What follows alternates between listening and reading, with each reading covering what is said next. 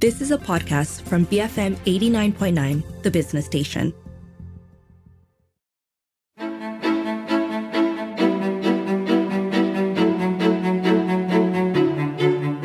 Beyond being a tool of communication, language is also an important fabric of personal identity, cultural identity, and national identity. Language encapsulates history, values, and diverse expressions that could bind communities in a collective identity. So, what's that mean for a country with multiple languages, ethnicities, and religions? How can language serve as a unifying force? I'm Dashran Johan, and this is Today I Learned. On the show with me today is Associate Professor Dr. Surinder Palkor. She's the Dean at the Faculty of Languages and Linguistics at University Malaya. Welcome back to the show, Dr. Suring. Thank you, Dashran. A pleasure to be back on the show again. So, when you were on the show previously, we talked about how language intersects with identity as a whole. But today we want to zoom in on national identity. Can you provide an overview of how language and national identity is interconnected? Language and identity is, the connection is very intricate. And it's also very multifaceted. It's not just one link there. There are many links. And shaping and expressing the identity of a nation is very closely linked to language. In fact, language, it's not just for communication.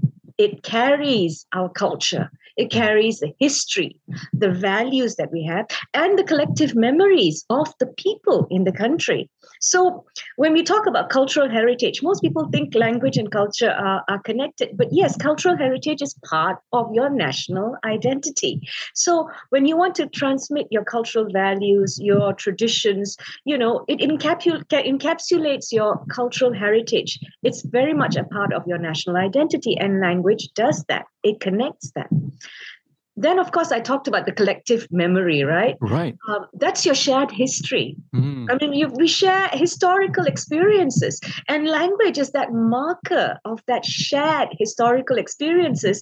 And it comes through people's memories, through textbooks, through history books, through narratives, through all kinds of things, whether it's in the past, it's in the present, or whether we're pointing towards the future. So it's a common historical background, and it fosters a sense of belonging, a sense of shared identity. So this leads on to that whole idea of unity, solidarity, amongst a group of people that share a national identity. So we understand each other. There's a sense of community amongst the individuals who speak that shared language and have that shared historical background and shared memories. Recently, a woman went viral on social media after sharing her experience renewing her daughter's passport and being ridiculed by the immigration staff member for not being able to speak Bahasa Malaysia. Now, following that, the Home Minister, Dato Sri Saifuddin Nasution, defended the staff member, saying that it was a way to confirm citizenship and that one has an obligation to master Bahasa Malaysia, and that cannot be compromised. What are your thoughts on this saga? I have two very distinctive ways of thinking about this, right? One is that at the outright, just outright, I don't think any particular staff member should be policing somebody's citizenship. We already have our identity cards. We have that. That is already an expression, and it legitimizes our citizenship. All right, that's one. But however, seeing it from the point of view, from the country's perspective, from the Constitution's perspective, right, we have a moral obligation to be able to speak Bahasa Melayu well. It is enshrined in our Constitution. Now, we should be, because it is a marker of our national identity. For me, it's that marker of national identity, that choice of language is part of our nation building. It is the official language. It is the key element in fostering unity and identity. So when the Home Minister says that, the proficiency is linked to citizenship, well, it does reflect that perspective that, language and national belonging go together. All right. So very often in many countries, you do find language requirements are used to define and assert citizenship, which is exactly what's happening here. Right. So this is at a higher level. I do feel that every citizen does have a moral and not just a moral, but the social and a citizenship right to be able to speak the language in various forms. However, I also feel that other people shouldn't be policing it.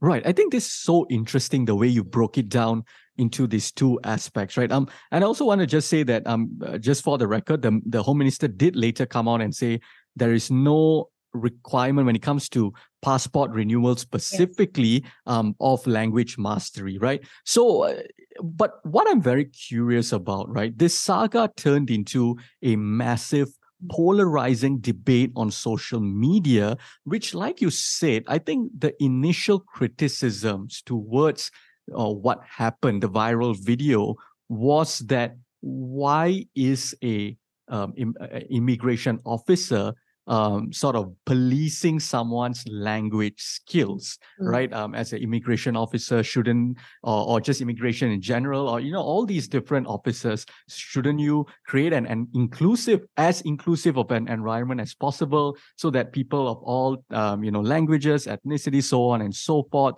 and this shouldn't just be limited to language, right? Even goes beyond, like, to OKU and all sorts of things, gender, to be as inclusive as possible, to ease the process as possible. But what I'm very curious is, instead of the debate being specifically just about that, it turned into this massive polarized discussion on social media about race, nationalism, even religion was brought into it. Then this whole discussion of pendatang again was brought into it. Why do discussions about language in Malaysia tend to snowball into this? I think it's also because of our very structures. If I can be very frank, because our very structures, while we talk about national unity, national identity, we still have demarcations of race and religion. Right. We still define people according to race and religion. All right. And of course, gender and other, markers of identity. In many other countries, they have done away with some of these things. You would not want to talk about that. You would just want to talk about your, say, Malaysianness, rather than, you being an Indian or a Chinese Malaysian. But we still hold true to a lot of these things. We still hold on to that. There's nothing wrong with it. I mean, there's diversity is amazing. I think Malaysia is so multicultural, so multilingual. It's richer for that. However, I think social media always exacerbates the us versus them polemics. Always. And so when it's easy for people to get emotive on social media, you have a lot of keyboard warriors. You have a lot of people who, instead of looking at things intellectually, who are looking at the broader debates about inclusivity, as well as cultural preservation, as well as talking about the challenges of nation building in a diverse society, right? Right. We tend to go down to the low level of, us versus them, which I'm not saying that, it's a horrible thing. I'm just saying that is, I guess, in a way, tribal loyalty, if I'm putting it too simplistically, rather than national loyalty, the tribal loyalty comes out in us. So we need to think about that ourselves. We need nuanced approaches. We need open dialogue to address the concerns of all the communities involved. Because in Malaysia, unlike other countries where you would say, yeah, I'm British. The Britain is pretty multicultural, but they would place themselves as British first quite often. Right. Whereas in Malaysia, you're always coming with, well, I'm Malaysian Indian, I'm Malaysian Chinese, I'm Malaysian Malay. So we do have that. We need to be able to respect that to one extent, but also we need to have dialogues that at one point also breaks that down for us to be able to look at ourselves as Malaysian. I think that's so interesting. I think that's really interesting, right? The way you broke it down, because I think it really encapsulates why these conversations about language tend to devolve into race, religion, and all these things, compared to, let's say, in other countries. Not that these problems don't exist in other countries, but other countries you have fewer demarcations. So you say, like, to be a German, you need to be able to speak the German language. but they don't, and that's the key marker, right? So either I'm a German or I'm not a German, rather than I'm a German, this, that, and then on top of that, you also have a language. So I think that's very interesting. So with that in mind, right, how in a country with multiple languages like Malaysia, multiple ethnicities, multiple religions, how can language serve as a unifying force?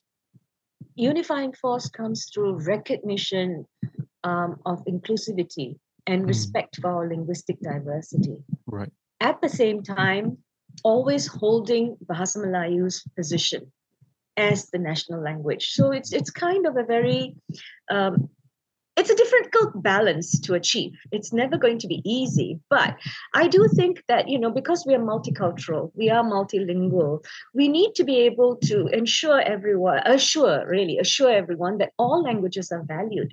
All languages are included in the national narrative.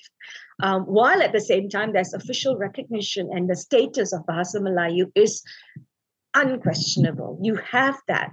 But you're also valuing every other language that is there in the Malaysian environment, in the Malaysian ethos. So this should be going via symbolic gestures. You can have symbolic gestures or even practical gestures like, road signs, things like that, which can be in 2 or 3 different languages. If you look in Singapore, some of their road signs, 3 different languages, all right? Whereas in Malaysia, we tend to only have that one language. So I think if people see that various languages are valued, how with Bahasa Melayu always keeping its status of the national language, I think people will be more open to looking at language as a force of unity in the country, as a force of solidarity. Because as I said earlier, we're already united in our shared memories, in our shared histories, in our shared values. We already have that. So looking for it in language is just a way to represent it and reinforce it. Right. All right, let's go for a very quick break. On the show with me today is Associate Professor Dr. Surinder Palkor. She's a Dean at the Faculty of Languages and Linguistics of University Malaya. We will continue our conversation after these messages. Keep it here on Today I Learned, BFM 89.9.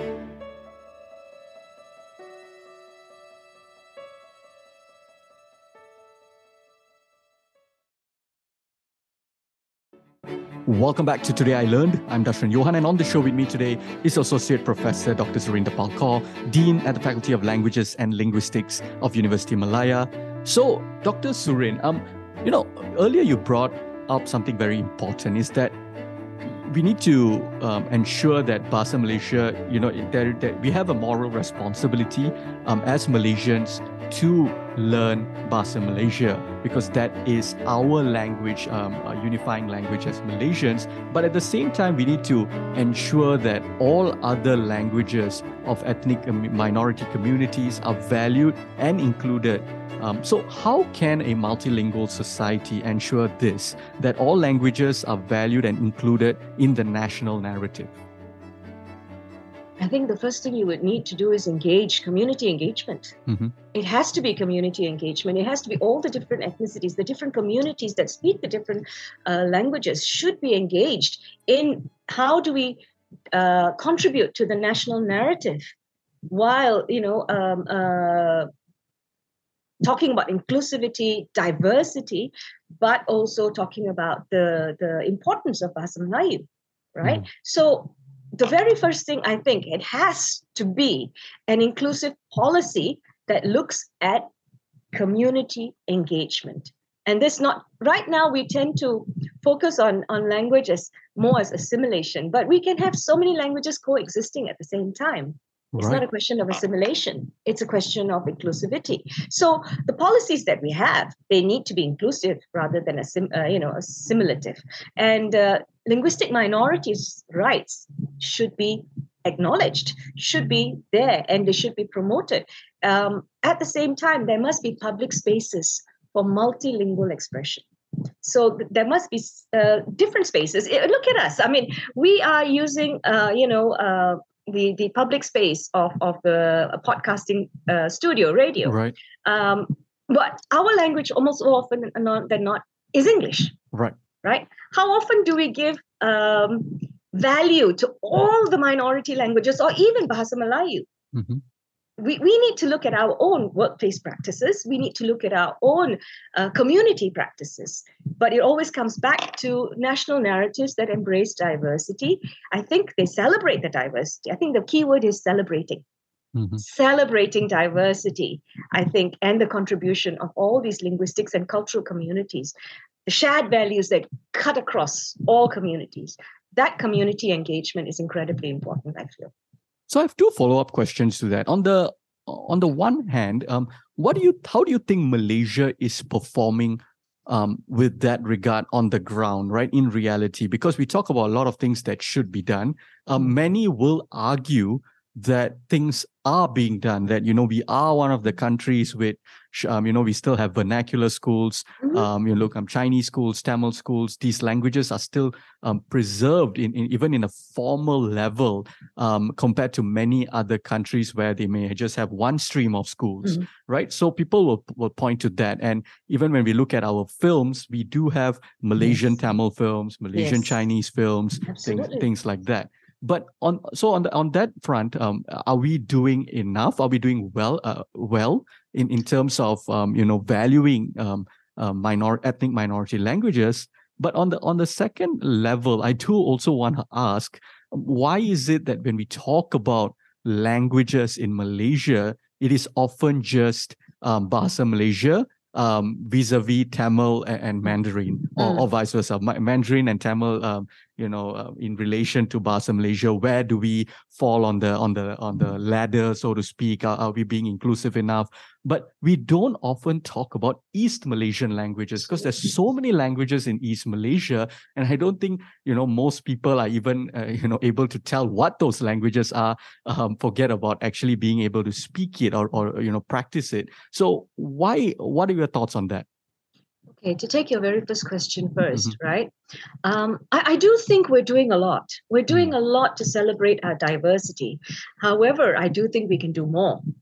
And this should come from within the community itself. And I do find a lot of creativity within the community that does, allow for public expressions of our linguistic diversity. As you said, there's lots of interesting Malay films that are coming out, a lot of interesting Tamil films, Tamil songs, Tamil rap, At the same time, Mandarin is looked at now as in globally, not just in Malaysia, but it's also looked at as heading towards the status of a lingua franca, because it holds a lot of economic power, right? So I think it's a question of recognizing that some languages do give us economic power.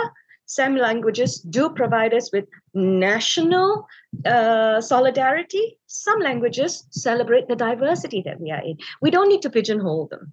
We need to celebrate them all inclusively in different ways. I do think we're doing a lot. And in that respect, I think we're doing better than many other countries. Right.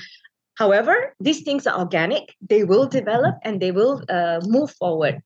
I would love to have, official language policies that also focus on everything else, all the other languages, in terms of creativity, in terms of developing the diversity. Languages evolve.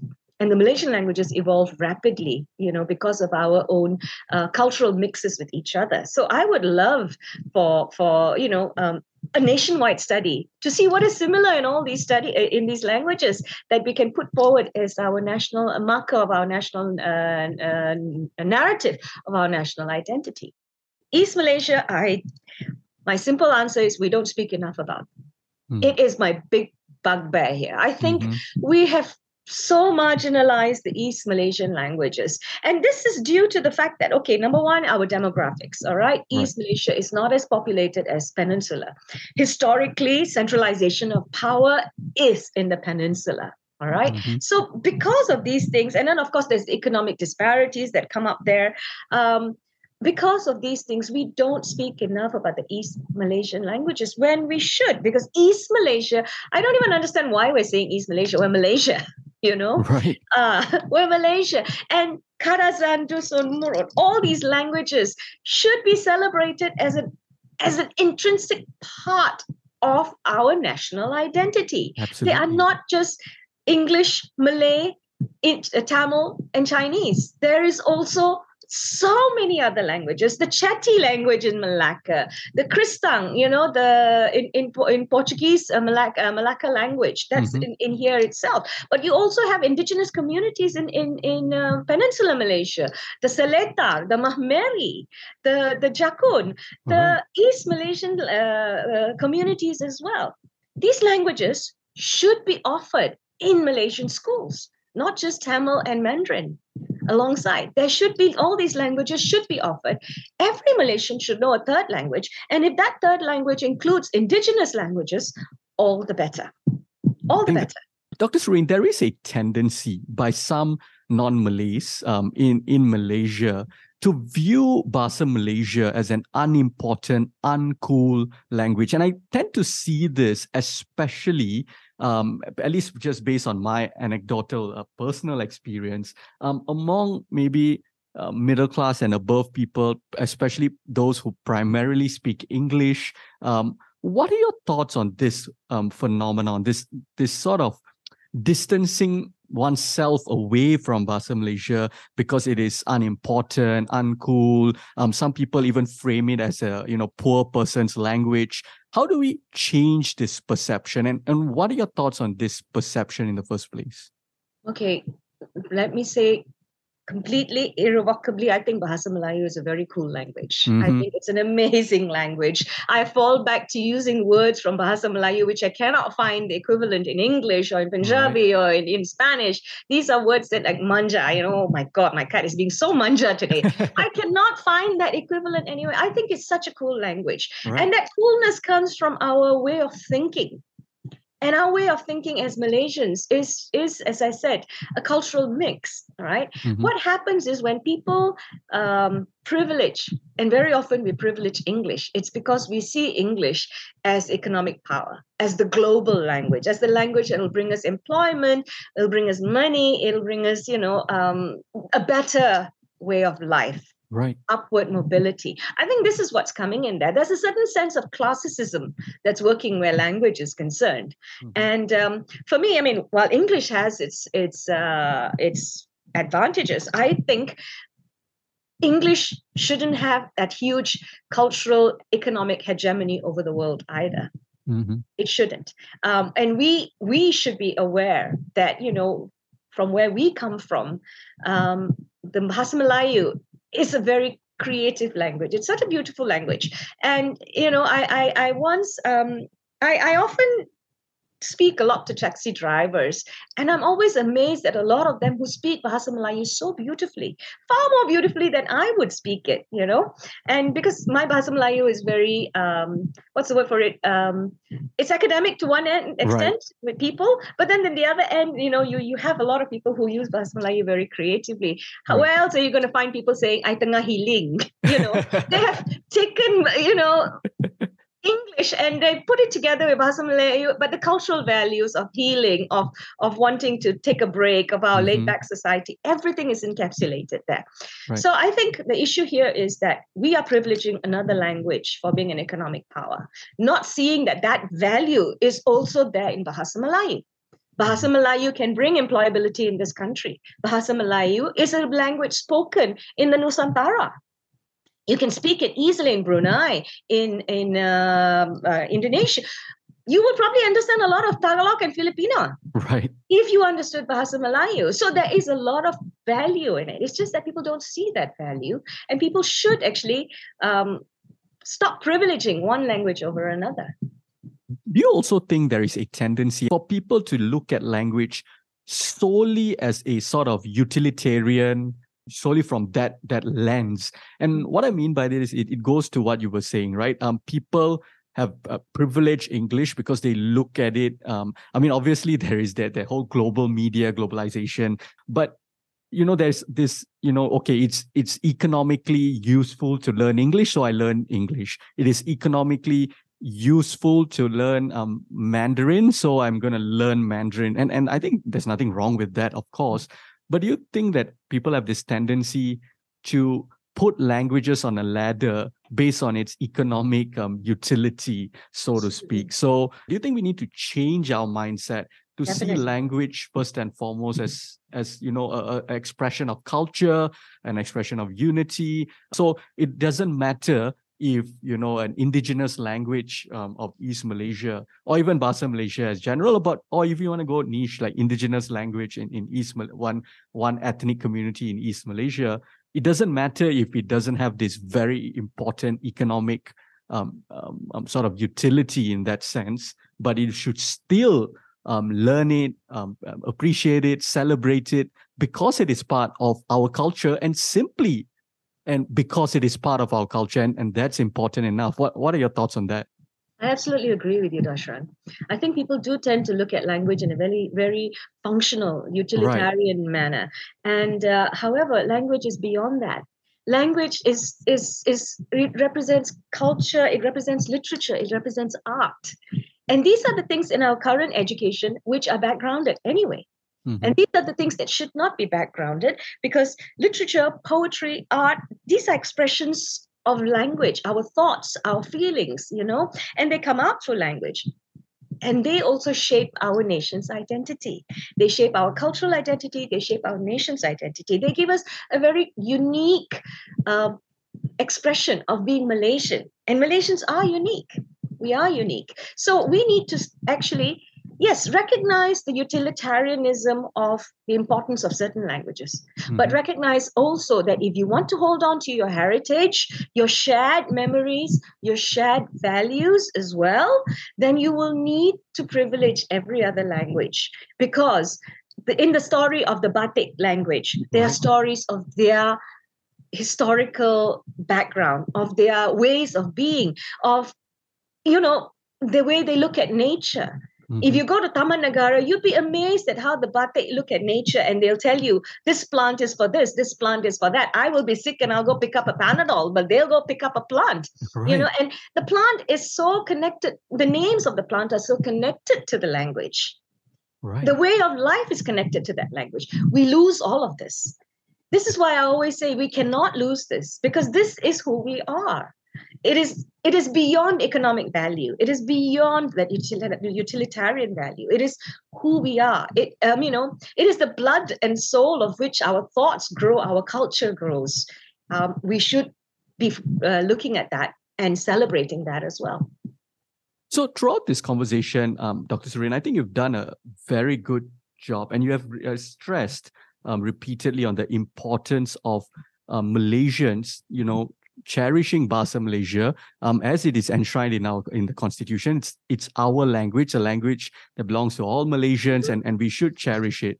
But on the flip side, how do we discuss the importance of Bahasa Malaysia? How do we strengthen Bahasa Malaysia as our national language inclusively and democratically, without sliding into ethno-nationalism narratives, as it so often does here in Malaysia? And I think this is why sometimes I don't think that like we talked about, there is a tendency by certain people to just say, BM is uncool and things like that. And those people, I think we just have to, it's just wrong to think that way. It is classist. But on the same time, there is also this insecurity by some other people who maybe they don't feel, that BM is being, the way we talk about Bahasa Malaysia in this country isn't inclusive. And it often comes as a, ethno-nationalist type of approach, ethno-religious type of approach. So how do we discuss Bahasa Malaysia without going down those lines? I think those are red flags. We should not be using those red flags. We should be avoiding those red flags. The ethno-nationalist discourse is something that we should be avoiding. But what you yourself use the word here. You use the word cherish. It's cherishing the language, cherishing Bahasa Melayu as an expression of our cultural and national identity. If we cherish it, then automatically we give it importance. Then automatically it's not just the language of official documentation. It is a language that is part of our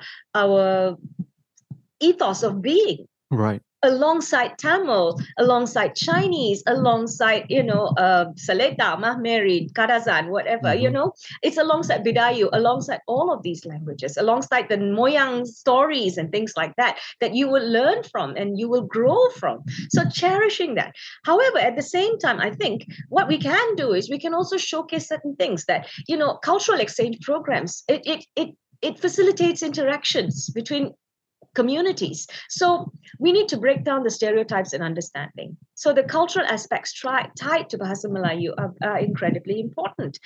We also need to look at the economic opportunities. We need to showcase those, that Bahasa Melayu also offers economic opportunities. Right now, we tend to not look at it that way. So rather than going down the ethno-nationalistic pathway, look at other pathways. Look at pathways that talk about economic opportunities, that growing the national narrative, talking about inclusivity, talking about celebration and cherishing all languages. I think you will find that Bahasa Melayu will retain its status.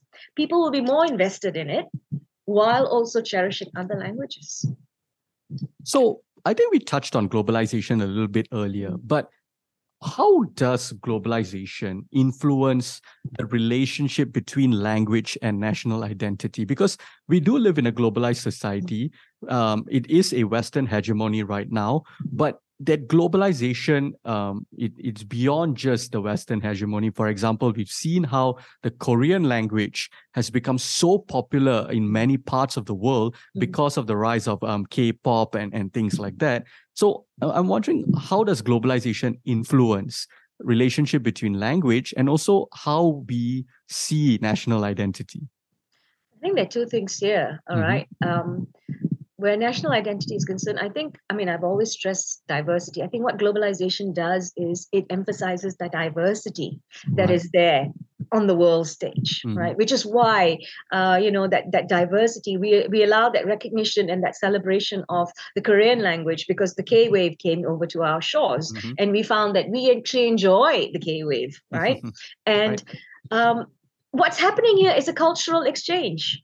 The platforms where cultures and languages connect, they are shared, they are appreciated worldwide. Globalization allows that. So if the K-wave can come here, I don't see why the Bahasa Melayu wave can't go elsewhere, right? So that is something we should be aiming for. We talk about the Chinese, the Mandarin, economic value because of China. But, do you know how many interesting cultural exchange programs that we can actually look at when it comes to that? The C drama, there's lots of interesting things going on in there. J-Wave is also there, and in my own faculty, we offer at least 16 different languages. And the students who do that, those languages come out of those languages saying, oh, wow, I see a different way of being. I see a different way of life. And I'm seeing multiple facets to life. So that's what globalization allows us to do. It allows us to see things from another perspective. It allows us to see things and celebrate those other perspectives. So yes, I think it's a great thing.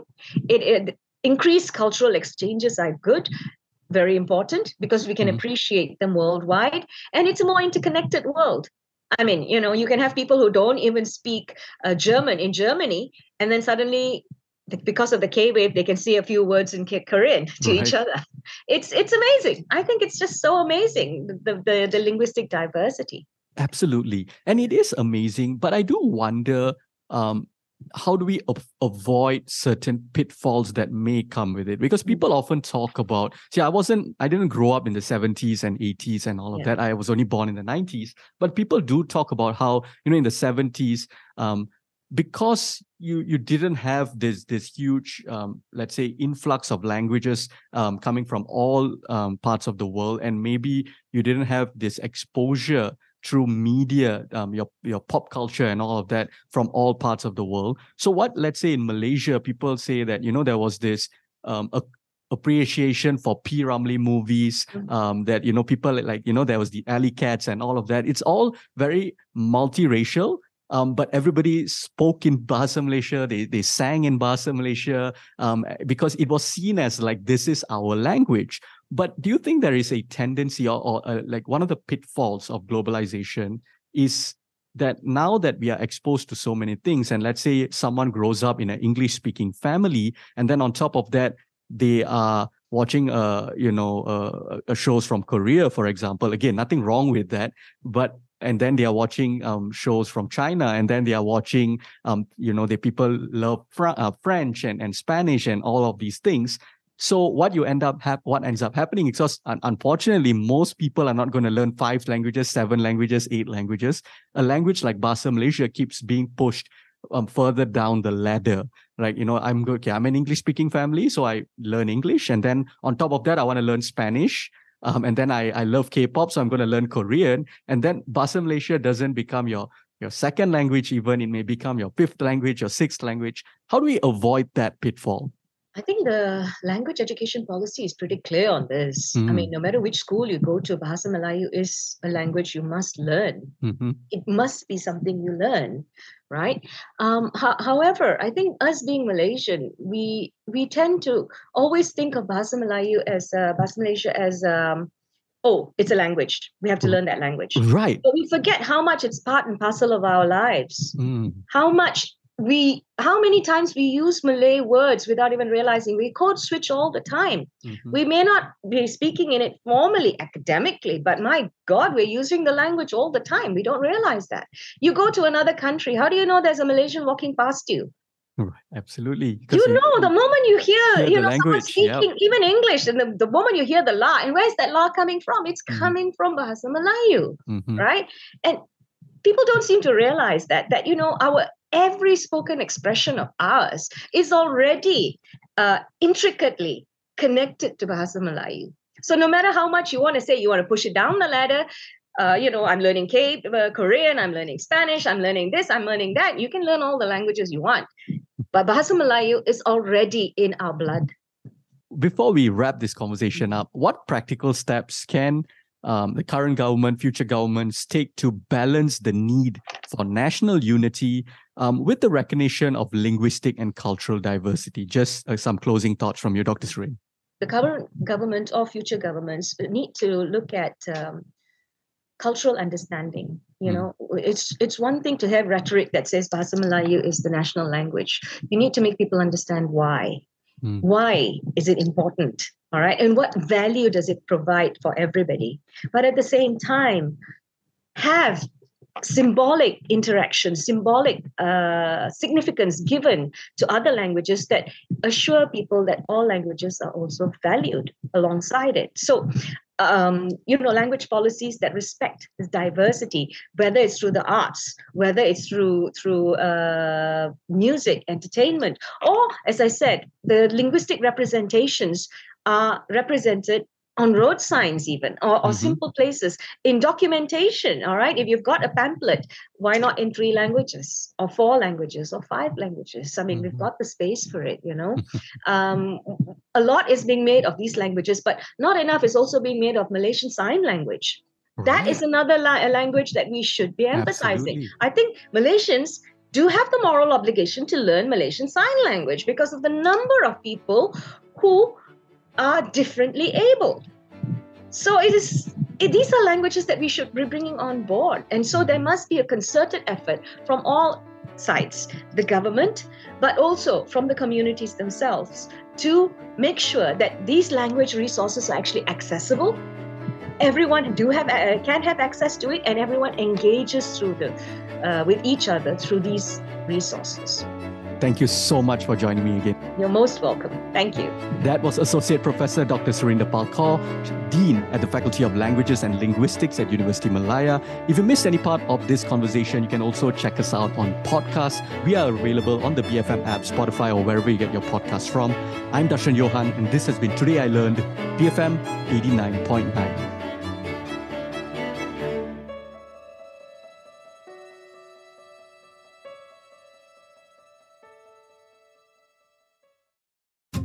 You have been listening to a podcast from BFM 89.9, the business station. For more stories of the same kind, download the BFM app.